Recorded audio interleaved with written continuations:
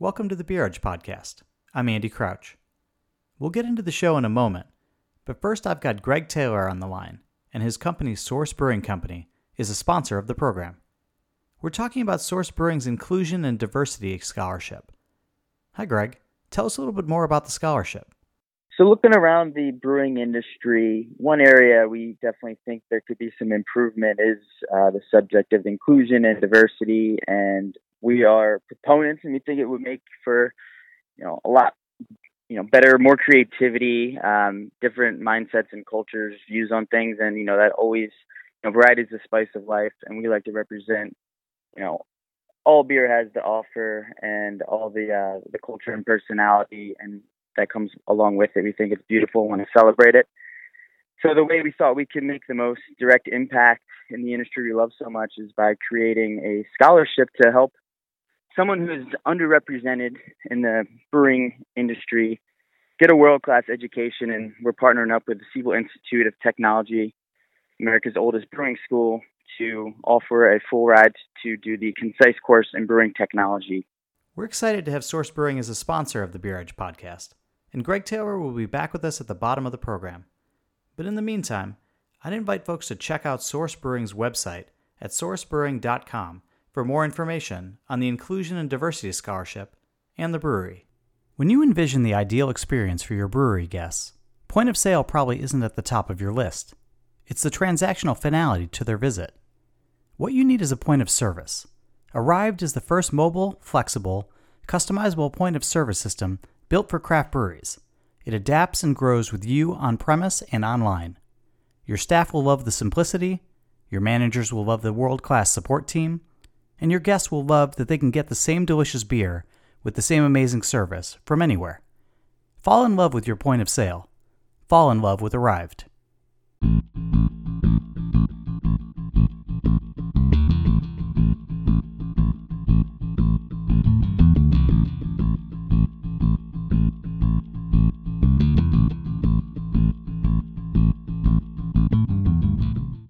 This week, we have Sam Calagione on the show, and we have a great discussion. But before we get to that conversation, I'd like to invite you to visit beeredge.com to sign up for our newsletter or grab some merch for Camp Rauch Beer and Defend Pilsner. We've got glasses, mugs, and t-shirts. And we definitely welcome you back to the Beer Edge Podcast. After some time away, it's good to be back, and we have some exciting plans for the next few months. We start today with one of the most recognizable names in the beer industry at large. An aspiring rapper, occasional poet, famed brewery tinkerer, and now helping run one of the largest craft breweries in the world. Sam Calagione has had a storied and frenetic career. The co-founder of the Dogfish Head Craft Brewery, Sam Calagione's story began in 1995 when he and his wife Mariah opened Dogfish Head Brewings and Eats, the first brewpub in the state of Delaware. From the beginning, Dogfish Head established a reputation for innovation. Sam famously used non-traditional ingredients to brew a wide range of unusual and creative beers.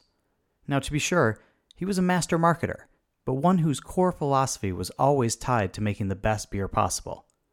As Dogfish Head continued to grow, so did Sam's reputation and role as a statesman and ambassador for craft beer at large. And during this time, Dogfish Head were friendly competitors with another brewery run by a gregarious and colorful spokesman for craft beer, in Boston Beer's Jim Koch.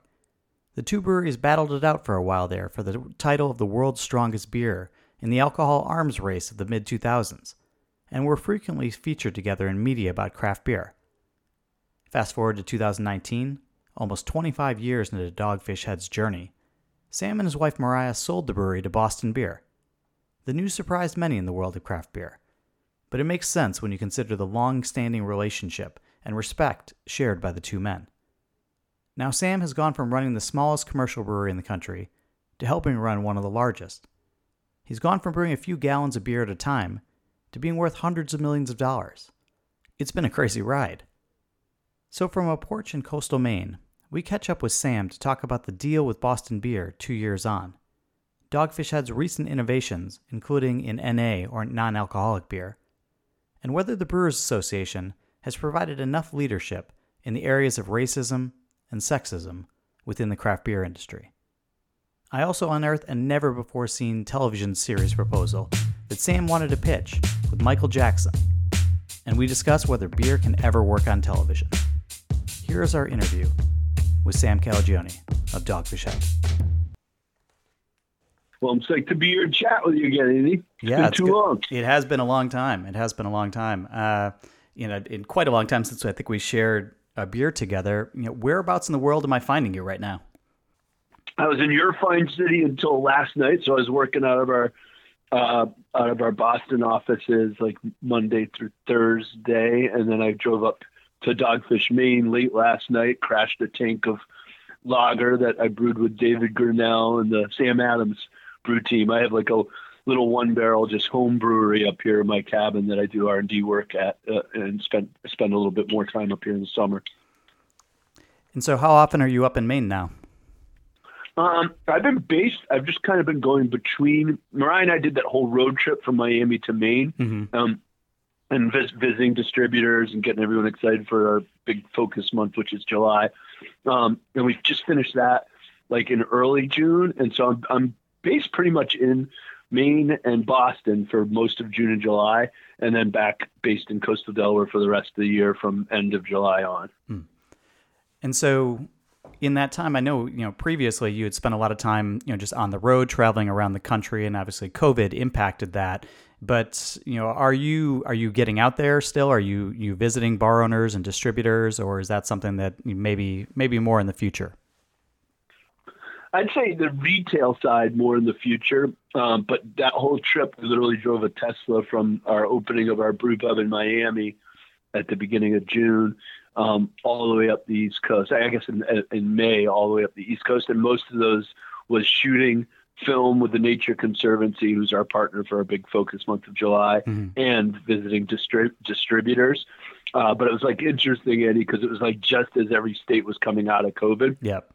So some meetings were on a deck wearing masks, and then by the time we got up to Maine, most of the restrictions were gone. So kind of felt like old times again, which has been awesome. And what are the distributors telling you about how things are out there? Well, I would say different messages throughout, because when we started down there, granted, Florida never seemed to really be too scared of COVID.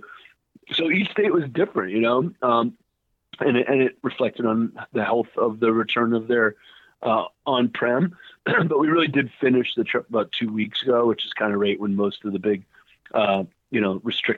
socializing restrictions were lifted. So I'm sure it's changed a lot even since our trip. But like the broader answer is how things going out there.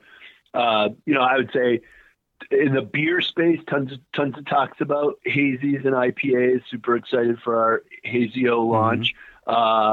Sours, fruited sours, especially. It seemed like, a lot of very small breweries, like tasting room breweries, are going hard at sours. So they love talking about our Sea Quench.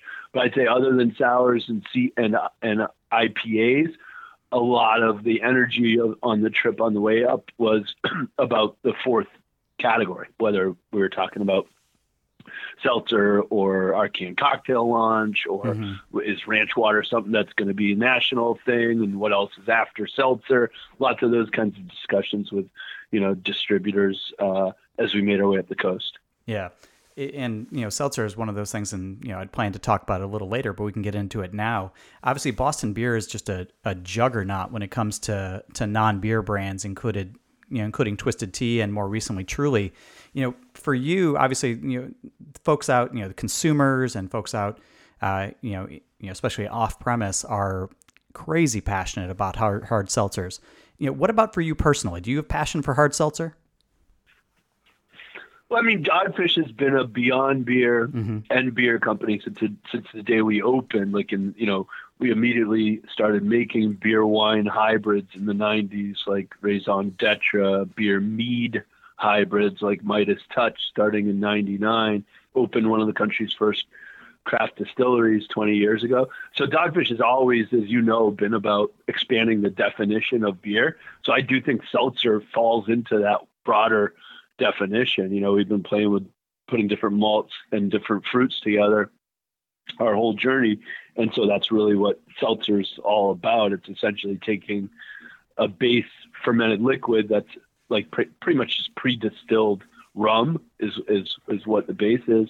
And then what can you do to it to make it really interesting, provocative, refreshing? So the short answer is, yeah, we're having a blast.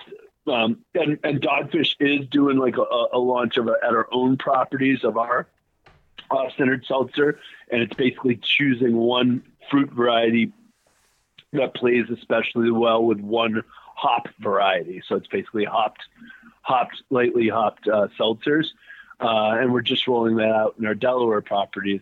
But like, for example, at Dogfish Miami, one of the top 3 selling draft items is Dogfish Mohit Ale, where we're basically taking our undiluted Truly seltzer base and we're blending it with a session sour beer. Then we're muddling freshly squeezed Florida cane sugar stalks into it, and muddling it with lime and mint, much like a mojito. So that's MOJIT, Yep. and then capital ALE. And so, we definitely love having seltzer in the mix as an ingredient, not even just as a final product. I think about a year and a half ago or so, I participated in a huge seltzer tasting, here in Boston at Craft Beer Cellar, a place well.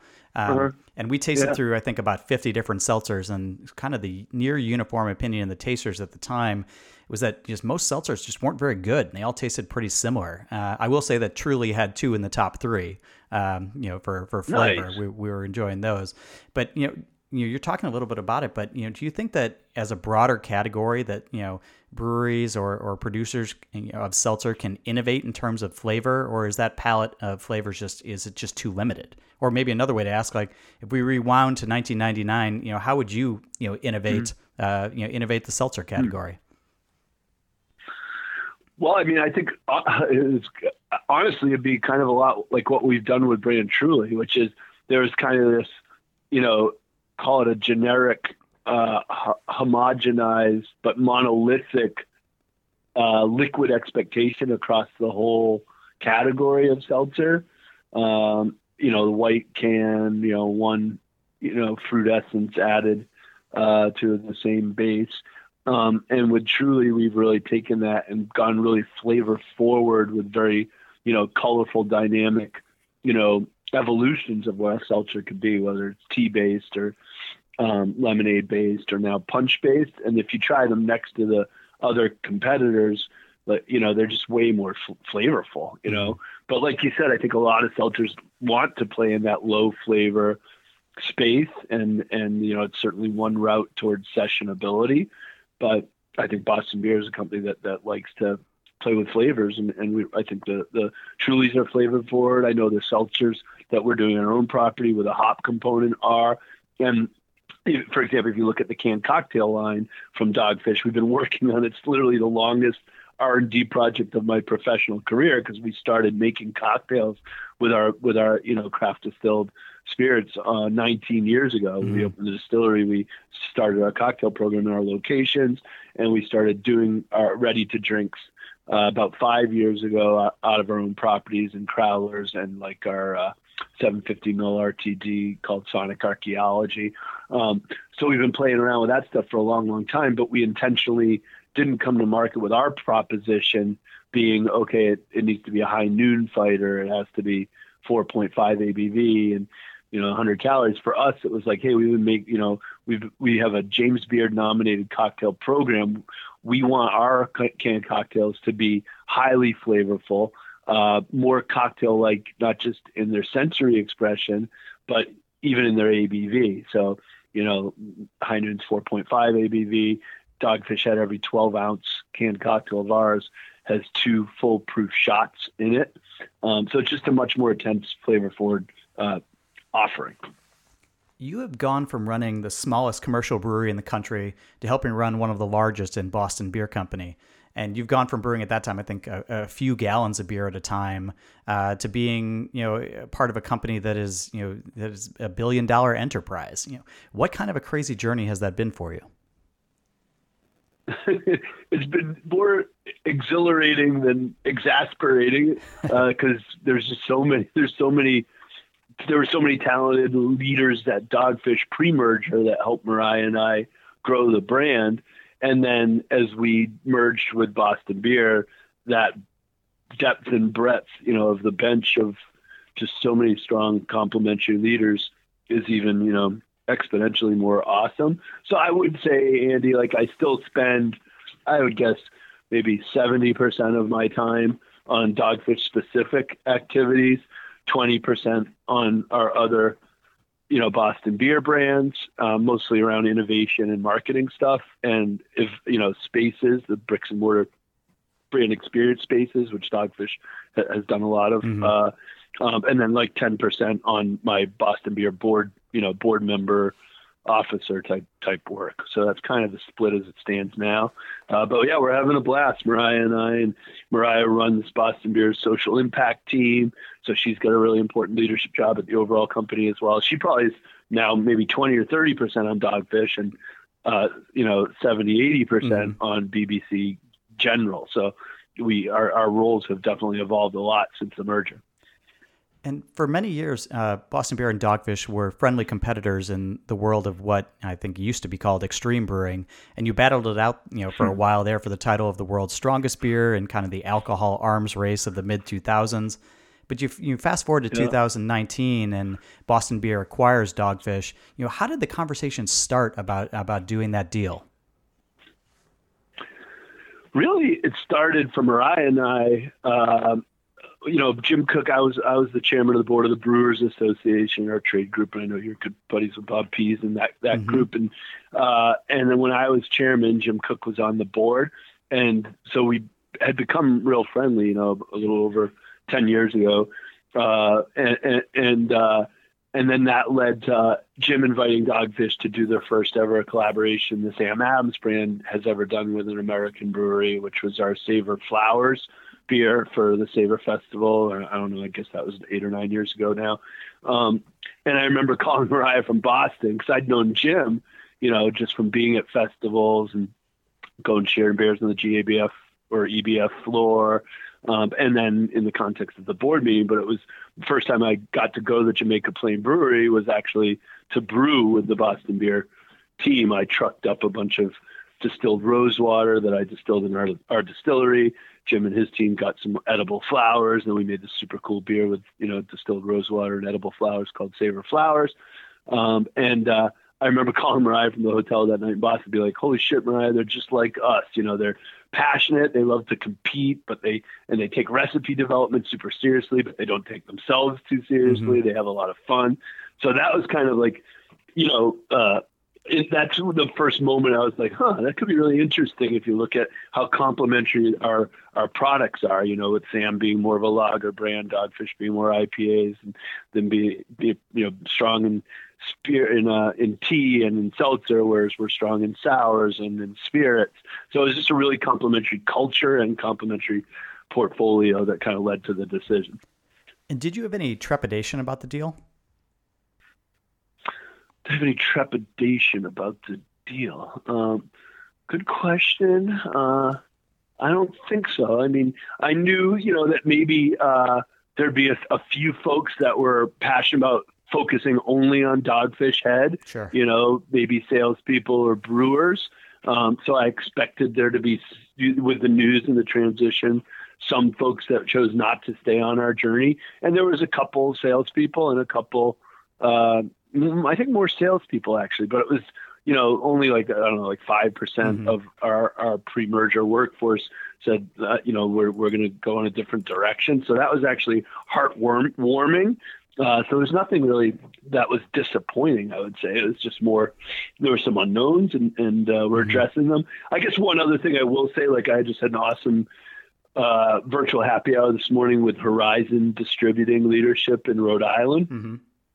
So that's an example of a distributor where even though when we announced the merger 2.5 or 3 years ago, or more than that, we said it's our intention to align our distribution network, from coast to coast. And we would go with the distributor that sold more of whichever brand's liquids in that state. With Dogfish being a much smaller entity in the merger, that meant the only state that we sold more than BBC's portfolio was our home state of Delaware. So we were very public that we wanted to consolidate to the BBC wholesale network in the States, where BBC was strong in the Dogfish. And in most cases, the distributors worked really hard and really quickly with us to allow that to happen. But there were some states that took a long time. Like we just got Rhode Island transferred. We're in movement in Vermont and Michigan and other places. But I would say that took longer than we'd hoped. You know, we were at about 50% aligned when we merged, and we're now on the doorstep of 90% distributor alignment.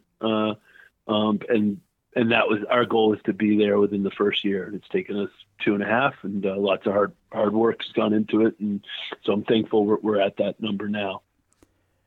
Boston Beer's founder, Jim Koch, has famously said that his succession plan for the company is to just not die. And God willing, you know, he can achieve that lofty goal. But what does a future look like for you at Boston Beer? Do you envision yourself, you know, eventually taking over for a role that Jim currently plays, or do you have a separate lane, you know, that you sort of, you know, envision yourself, you know, continuing in? Well, I mean, Jim and I have the same title. You know, we're brewer and founder is our title. I'm brewer and founder of Dogfish, and he's the brewer and founder of Sam Adams and BBC. And I think he'd say the same thing, which is we're both super proud of all the leaders on our leadership team. And for example, Dave Browick, I know, is a way better CEO than I would be. He's, you know, an awesome leader for a whole bunch of direct reports across a whole bunch of leadership functions, from the CFO to the head of sales, the head of marketing, and he's great at that. Whereas me, I think my talents for Boston Beer are more around innovation and working with the blenders and the makers and the brewers. And helping to grow energy and excitement around the innovation side of all of our brands and all of our spaces, right? Including what we just did with the Miami space and evolving that. So I think my talent set is such that I'm in a really good position now, but I really am not marching towards, no one at BBC is considering, that I'm on a path to do, say, BCEO or chairman of the board. I think I'm in the right role as it stands right now. You talked a little bit earlier, you mentioned innovation, and we obviously talked earlier about kind of that friendly competitiveness between Sam Adams and Dogfish Head in that area. And it just seems in sort of recent years, perhaps for both Sam Adams and Dogfish Head, both companies maybe have gotten a little more practical in their innovation. I think for Dogfish for years, part of the charm of Dogfish was just doing kind of outlandish stuff for, whether it was to grab attention or just because it was what you guys were passionate about. Is innovation still key to both brands, or is it is there a new direction in terms of how you innovate?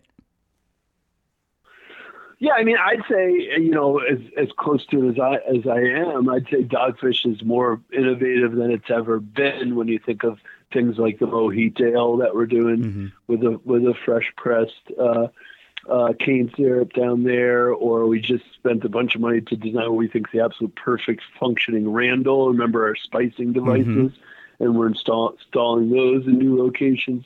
And even something like KZO is the first nationally distributed oat milk infused IPAs. We know hazies have been made with oats for a long time, but it took us over a year to get a recipe right using actual oat milk and what that delivers to create white space in a crowded space like hazies, in terms of giving this hazy oat such a unique, silky smooth mouthfeel. I think that's a pretty big innovation.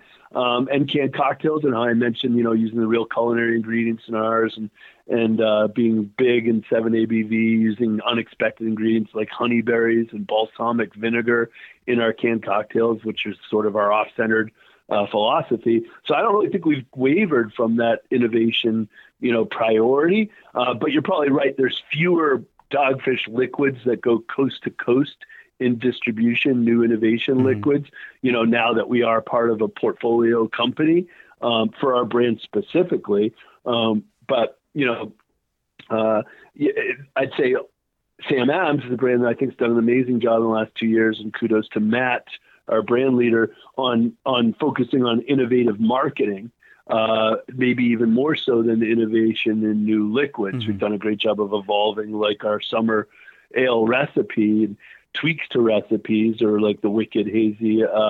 But I would say he's with the cousin campaign and the marketing of Sam Adams. I think the Sam Adams brand's done an incredible job with brand innovation, separate from recipe innovation. But I'd also say both of our brands, non-alcs, both the Just the Haze and the Lemon Quest, that use.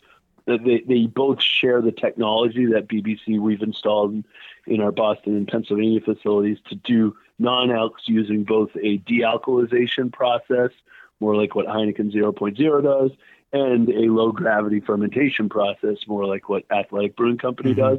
And I think it gives both of our non-alcs an exponentially real beer character. So I'd say those are a list of just a few, I think, very real innovations.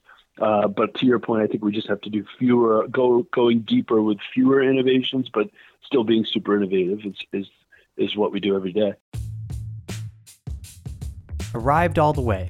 It's a system built by people who worked in the industry, and they regularly check in with their clients for not only support, but ways they can potentially grow or help you pivot and readjust as needed. I've worked with all the major systems out there, and I would never pick another service, says Katie Neerling, the GM of Ska Brewstillery, about Arrived. One of those recent innovation trends that you were just talking about, that's been happening in craft beer for a little while, and that I'm very much here for is the NA or non-alcoholic beer, movement. And I know both, Dogfish and Sam, as you've been saying, have done some great work in this area. What for you? Why are you interested in pursuing NA projects like Lemon Quest? Well, for me, it's, our brand really over-indexes as outdoorsy, as active lifestyle oriented. We have a fish as our logo, and we're a very outdoorsy brand. And we started innovating, better for you or active lifestyle beers before that was a category or consideration for alc bev,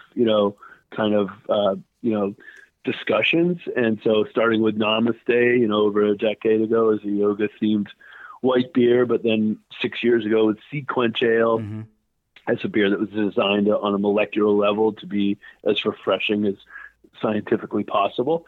And then Slightly Mighty, Low Cal IPA, Hazy O with the oat milk proposition.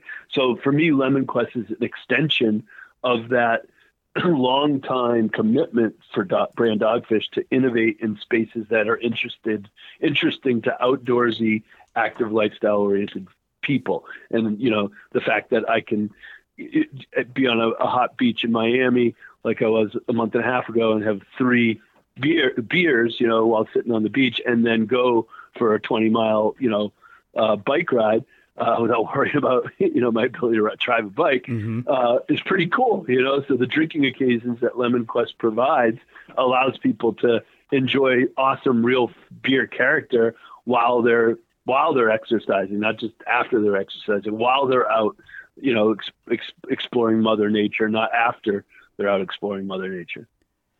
In the past year, the beer industry has experienced a growing reckoning in several areas, including racism and sexism. Have you been following the Rat Magnet Instagram account Stories of Sexism in the Beer Industry? Is that the one that kind of set things off here in New England? I think it started, yes, right? So Brienne Allen, one of the production managers at Notch in Salem. Yeah. No, yeah. I mean, I have been watching it, and with great interest and with a level of emotion. I know some of the breweries and folks that have been brought up, and I as you called it, a day of reckoning. I think it's a great moment for us to stand up and take accountability for opportunities to be more equitable in how everyone in our communities treated. But I think it's made it it's a good moment in that people are willing to have the discussion, even though it's a painful discussion. And in many cases, I'm sure there were things that were done that were inappropriate, and we're all going to kind of live through that playing out. So I have been watching it with interest and great interest and great sympathy. Sympathy for the folks who have been mistreated in our community throughout the years.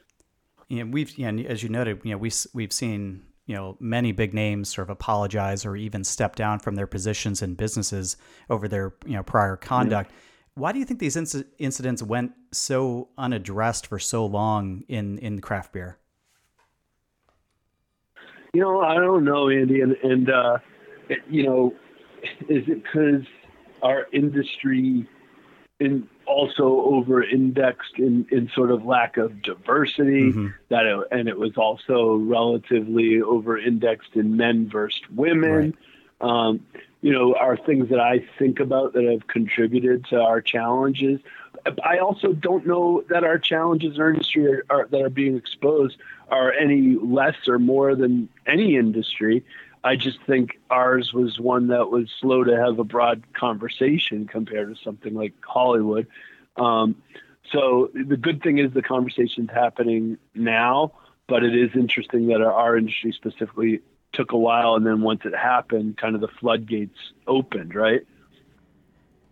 And so and one of the things that you're sort of noting here, obviously, the craft brewing industry is a massive industry. There's 8,000, 9,000 breweries out there, and each of them is sort of their own little kingdom in some respects. But in terms of like a broader leadership position, do you think the Brewers Association has provided enough leadership for its members in the areas of addressing racism and sexism within the craft beer industry? I do. I mean, I think it's a hard community to police from a trade group building in Boulder, when you consider that the average American lives within 9 miles of a local brewery and that there's 8,500 breweries.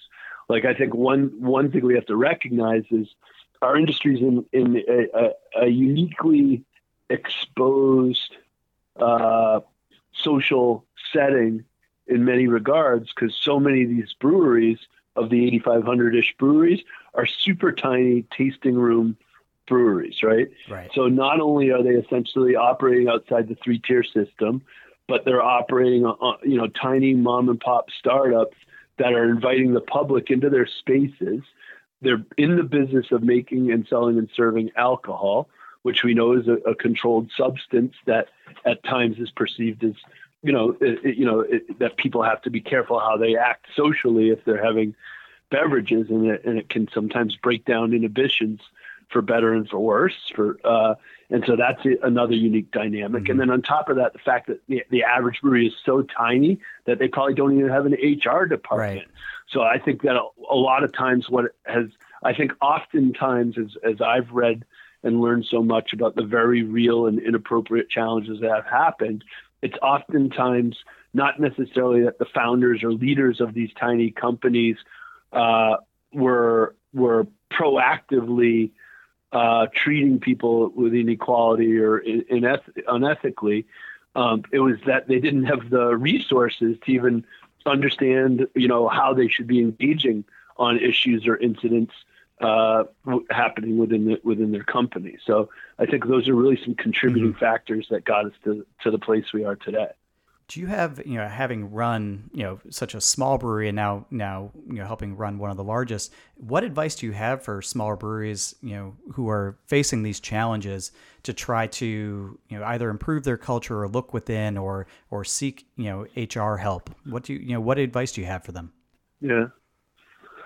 Well, I would say, if you can't afford to have an H&R department, you at least need to have HR policies, starting with, a recognition that people come before products, and caring about your people has to be the starting point of why and how you're starting a business, not caring about the products that you make.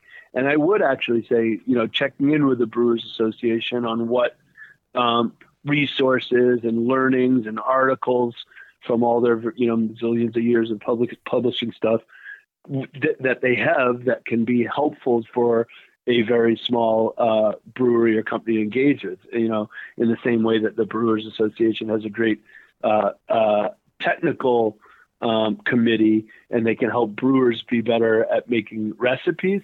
They also have some pretty great, culture building and sort of management learning tools as well that can make, people learn to care as much about the operational side of working with people as they do about the production side of working with ingredients. You once famously said that the beer industry is 99% asshole free. And in light of everything that has come out in the last year, do you think that is still true, or was even ever the case? You got a good memory. No, I mean, I'll say I still think the craft beer community is 99% asshole free. I will still stick to that. And that's my personal perspective. Mm-hmm. But obviously I opened my brewery and started talking about that and noticing that at a moment when there were only 600 breweries in America, and you flash forward to today, and there's 8,500 breweries in America. So you can do the math. There's more breweries, but I still think the percentage holds at 99. You have long been interested in bringing beer to television. And a decade ago, you starred on a short-lived show on Discovery called Brewmasters. It showcased Dogfish Head and its search to brew sort of ancient and unusual beers. And then, to go talk about a good memory and some Wayback Machine here, years before that, you corresponded with beer writer Michael Jackson, who famously had his own show on PBS about beer, about doing a television series. And you had proposed a show called That's the Spirit, a television series that answers the eternal question, what are you drinking? Do you even remember that series? How'd you get that information? I vaguely remembered Michael and I driving my pickup truck from DC to Philly Beer Week and ideating on a TV show we could do together. That was dug up. I do my research. That was dug up through Michael Jackson's archives. A letter you wrote to him back in, I think, '98, something like that. So, holy shit! So I've got copies of that letter. So, but the question for you here is, we've seen wine and spirits and all types of food end up with successful TV series, but beers never really seem to catch on television. Why do you think that is? Mm-hmm. Well, I mean, I think one of the realities that we live through is that the world's biggest beverage producing companies are also oftentimes some of the world's biggest advertising investment companies. And when they invest in programs with certain networks or just media platforms, in the recent era, it often comes with a contractual expectation that if that massive beverage company is paying money to promote their products on a network, then they expect that network not to create content that gives exposure to brands in their industry that are not paying for the right to share their story on those networks, if that makes sense. It does. And that sort of tracks with, at the time, the late Anthony Bourdain, who I think shared a production company with Brewmasters, had tweeted out that, Brewmasters was going to be canceled due to pressure from a large beer company who threatened to pull advertising. So was that the ultimate thing that happened with Brewmasters? Well, I don't want to get into any accusatory or libel statements. I'll say that Anthony Bourdain will be sorely missed as a voice of passion for makers in all industries and artists in all industries. So I appreciated what he added to that conversation, but I've kind of said my piece on it. Sure, that's fair. So do you think that, absent, if we could put aside the advertising issues, which obviously are considerable, do you think beer can work on TV? I'll try to answer, and I'll throw it back. You're a longtime vet like me. Honestly, it's I'm a beer geek first, and I consider myself a brewer before I consider myself a businessman. But I love coming up with canned cocktail recipes as much as I do something like Hazy O.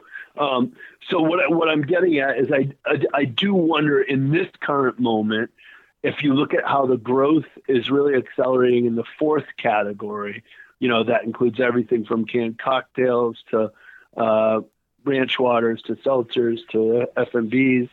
I think there's still a lot of excitement and innovation to come in the world of craft beer, but I do think perhaps with the 20 to 40-year-old set, 21 to 40-year-old set, that not only is now buying the highest volume of alc beverages compared to older drinkers, but is also the target demo for media outlets, TV stations, etc. I think for a show about beverages to be successful, you're better off trying to make it about all interesting craft beverages. So you can talk about kombucha, canned cocktails, beer, kind of all in one series. I think there's still space for something like that. But I do think it'd be pretty hard to do a show just around craft beer on a major network right now. Well, that was your idea for That's the Spirit. It was to cover, beer and 97. Yeah, that's it. And I've got the whole proposal you wrote out episode by episode. So and that's basically what you just described. Shit. So you were just ahead of your time by 24 years. Wow, that's pretty cool. Yeah. So Michael Jackson. One of the things you're talking about here is just sort of the younger, drinker set is also kind of interested. They get their media in different ways. It's not just through standardized television shows that come on at a certain time and that you have to watch like it was many years ago. But we've also moved into a whole new area of social media and influencers. What kind of experience has Dogfish had with with influencers in particular? Do you see them as kind of a future way of helping to promote craft beer and maybe Dogfish in particular? For us, influencers is not a term that I put specific stock into, as it's kind of come to the forefront in the social media moment. I think of Beer Edge as an influencer platform. I think of Brewbound and Beer Advocate, and so. But in the broadest definition of influencers, that is actually something Dogfish has always cared about to help us tell our story. Meaning, one of the things that excited me most about opening Dogfish in coastal Delaware was we get to live at the beach. I can paddleboard or bike every day year round, but that we're 2 hours from DC, Baltimore, Philly, and 3.5 from Manhattan. So I could drive my pickup truck to deliver the beer in these cities, and I would, take beer around to accounts. And the next morning I would take beer to media outlets, Bon Appetit, Art Forum magazine, Interview magazine, Philadelphia Inquirer, and that's really a big part of how we grew our brand. Was even when we were a tiny brewery, we were aiming big in terms of, hey, we believe our beers are so unique and so storyful that they warrant, coverage in media outlets, even if those media outlets aren't specific to beer. And in that way, I think the broadest definition of influencer, i.e., storytellers in the media, have been totally very much important to Dogfish Head's journey since the beginning. Now, to sort of circle back to something you said at the beginning of the interview, you are often, the face of Dogfish and the person most closely associated with the company and the brand, but you are, obviously you're far from the only important influence there. And, beyond your talented team of brewers and admin folks and the PR squad and the rest of the staff, your wife, Mariah, has been there, building the company with you since its founding. How crucial has she been to Dogfish Head's success? Well, absolutely crucial. I think of this road trip we just went on with the Nature Conservancy, and we went over $1 million that Dogfish donated to the Nature Conservancy. That was all Mariah's decision in the early days to say, hey, we're finally profitable, Sam. Let's start making sure we prioritize giving back to the communities that give us our sustenance. And so she's always just had a really good view of community building. Whereas I'm more brand building. I'd say she's more community building. And then on the social media side, she's been amazing as sort of the digital voice of our brand. I'm not on any social platforms, but she's been the digital voice of our brand, since there was such a thing as social media, and Dogfish has over 1.1 million followers on social media. There's now a team of great people doing it, but that really all started from Mariah's prowess in that area. So she's 100%, is responsible for the success of a mom and pop company as the pop is. And how challenging has it been, sort of balancing family life and a coworker relationship with your spouse and building Dogfish Head? Well, I'm doing this interview with you on a cold, rainy day in coastal Maine from an open, exposed porch because I lost. She took the inside office, and I'm stuck on a porch today. So that should tell you something. So no, I mean, in all seriousness, like at the beginning of the chat, Andy, we were talking about, is it nice to be getting back out into the trade? Our jobs, yours and mine, was kind of going to where the events were back when there were real events, and we'll get back there. But I will say, it's bittersweet, right? We get to spend more time Mariah and I have gotten to spend more time with our college age kids because they've done more virtually. So that's the sweet part of the bittersweet. But the other part is Mariah and I, working together for 26 years, we had a cadence where the expectation was I was on the road 20 or 30% of the time. And now I'm in the next room on a computer, and she's kind of like, I can tell, she's like, when are you going on the fucking road again? We need to get back into that cadence. Absence can make the heart grow fonder, right? So we have a sense of humor about it, but we're definitely a little bit out of our rhythm in that regard. Welcome back to our conversation with Greg Taylor of Source Brewing, a sponsor of the Beer Edge podcast. You also have some other exciting news. Why don't you tell us about the new location? Source Brewing will be opening up our second location. It's going to be, so we have the Farmhouse Brewery in Colts Neck, and this will be Source Urban Brewery in the heart of Fishtown neighborhood of Philadelphia, which is really exciting. There's a lot of creative and artistic energy with bars and restaurants and other artists in town that we're really looking forward to moving in there and delivering some excellent beer drinking experiences. If we could direct people to careers@sourcebrewing.com. If you're qualified for our diversity and inclusion scholarship, so you're part of a group that may be underrepresented in the brewing industry, this can be females, ethnic minorities, transgender, any sort of, underrepresented group, you're eligible for the scholarship. So it could shoot us an email to careers@sourcebrewing.com and just tell us why you're interested in getting in the brewing industry.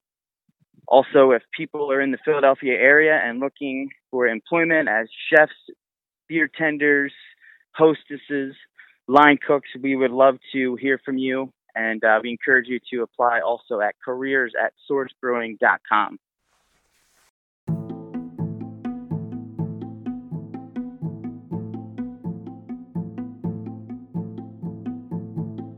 Thanks for listening to the Beer Edge podcast. My partner John Hall and I work hard to bring you fresh and insightful content related to the ever-changing world of craft beer. We're passionate about beer and independent journalism. If you're interested in supporting Beer Edge, visit our website, beeredge.com, which is updated regularly with new content, interviews, and articles. Please also consider leaving us a review on Apple Podcasts or wherever you get your episodes. You can also subscribe to the Beer Edge newsletter on our website. Is there anyone you think that we should be talking to? Please drop us a line at andy@beeredge.com with your thoughts. Thanks for your support.